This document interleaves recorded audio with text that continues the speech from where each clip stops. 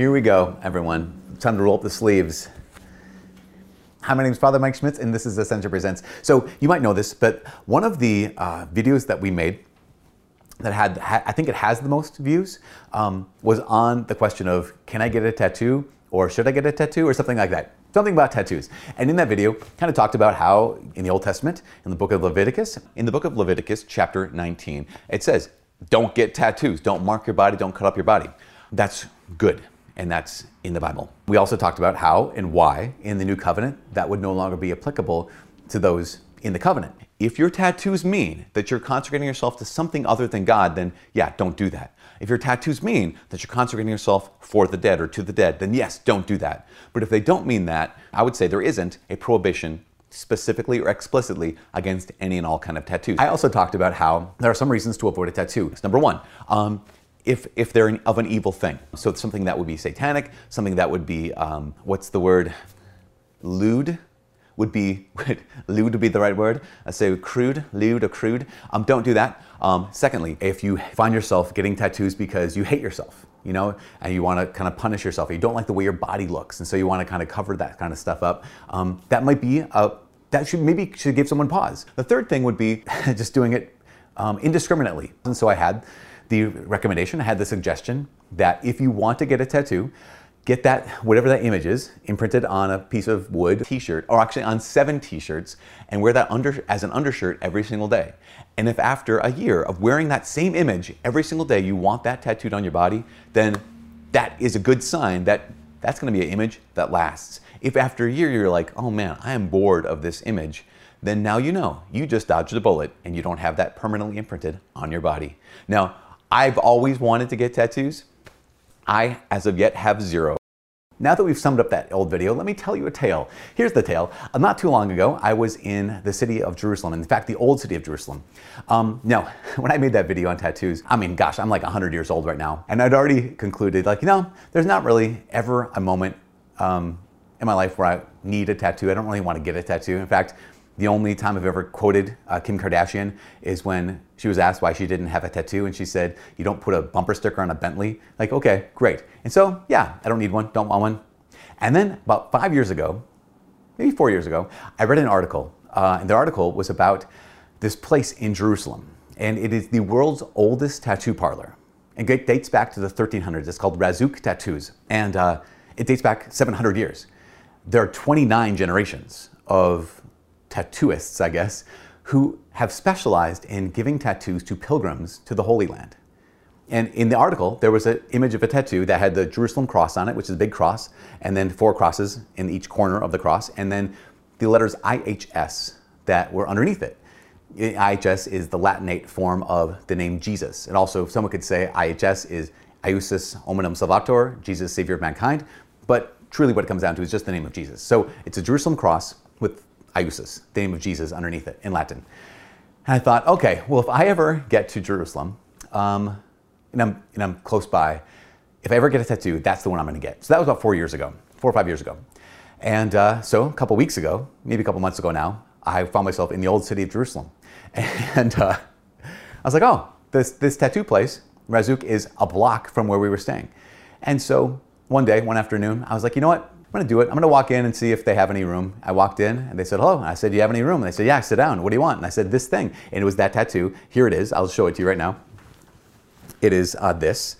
There it is, this IHS with the Jerusalem cross. That cross stands for either Jesus and then the Gospels, Matthew, Mark, Luke, and John, or it could be Jerusalem and then north, south, east, and west. Basically, the gospel's gone out to the whole world. And the name of Jesus. So, got the tattoo. One of the reasons I knew that I'd kind of followed my own advice is I didn't just wait 1 year. I didn't put it on a piece of wood. Okay, so you got me on that one. But I waited about 4 or 5 years and I didn't rush out to get it. The way I knew that, like, okay, I'm not doing something wrong, because that was the thing. Like, is it right to get a tattoo? Well, it's not right, but could it be wrong? Yeah, it could be wrong. The way I knew that I wasn't doing something wrong was I wasn't happy that I got it. Let me explain. I think I've talked to people and I've listened to people talk about, you know, yes, there are some people who want to punish themselves and maybe cover up their body. They don't like how their body looks, and so they get a tattoo to either punish or, you know, cover up. Others have said, I get a tattoo because it makes me happy. I like myself in tattoos. I feel I'm prettier or whatever the thing is, or more handsome, I don't know, more dangerous looking. That's fine, that's good. But when I chose this, I was choosing it for a purpose. And that purpose wasn't to make me happy. In fact, there was no, sometimes you buy something and you have that like buyer's like excitement, and then you have the crash or the buyer's remorse, or like you do that thing and it's like, this is awesome, and then you have that let down afterwards.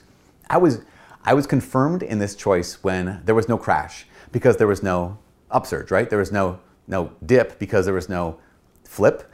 I don't know what people say. And I was like, oh yeah, there's no spike, right? So there's no drop. Because I didn't choose it to make me happy. I thought, you know what I want? I love Israel. I love the Holy Land. I love going back to that place where Jesus has walked. The Word was made flesh and dwelt among us. I love the old city of Jerusalem. I love the fact that Scripture, like all these stories of God being involved in our lives, happened there. And now it happens here, right? To the four corners of the world. I love the fact that here's Jesus, and then you have Matthew, Mark, Luke, and John bringing that message of Christ to the whole world. I love the name of Jesus. And so something in me was like, you know what? When it comes down to it, I want that to be indelible. Like, right? I want it to be in a way that I can't take off. So I didn't do it like to be happy. I did it because there's something obviously permanent, right?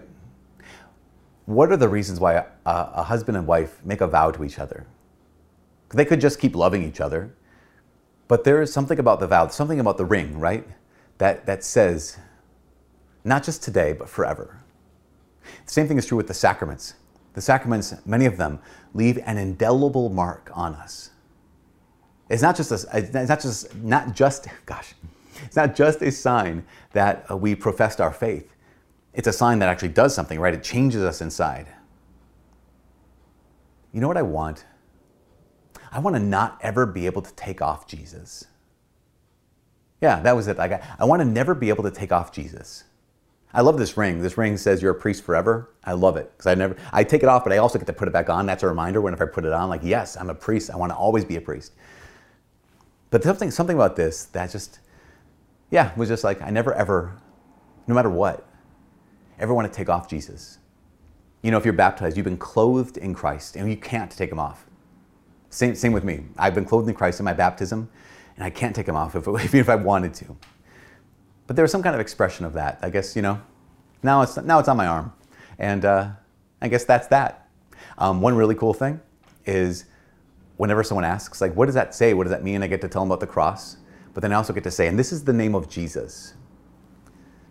I can't tell you how it's wonderful to be able to talk with you all about Jesus, talk with our students about Jesus, to talk with the people who come to seek me out about Jesus. But it's another thing to talk to strangers and be able to say the name of Jesus to them. This stands for the name of Jesus. And just to see that something in the air changes when you say the name of Jesus. And this has afforded that opportunity. Again, I didn't do it because it made me happy. It hasn't made me happy. Hasn't made my life one little bit better. But one thing it has done is it reminds me every day that I will never be able to and never want to, please God, take off Jesus, take off Christ, and not be a son of the Father. It also gives me the opportunity, more often than not, to be able to say in public and out loud to perfect strangers the name of Jesus. Anyways, maybe you think it's cool, maybe you think it's lame. By the way, I'm almost 50, and so my life's almost over. So I'm not like a 20-year-old getting a tattoo. No, I'm almost dead anyways. So it doesn't really matter. Just kidding. That's what I was telling myself. Is that too dark? Is that too dark? I apologize for that. Anyways, for all us here at Ascension Presents, my name's Father Mike. God bless. Also, in the comments, let me know. Maybe you like it. Maybe you don't like it. Maybe you think it's silly. Maybe you think it's wait, maybe is it like a midlife crisis? I hope not. I'm way past the middle of my life. God bless.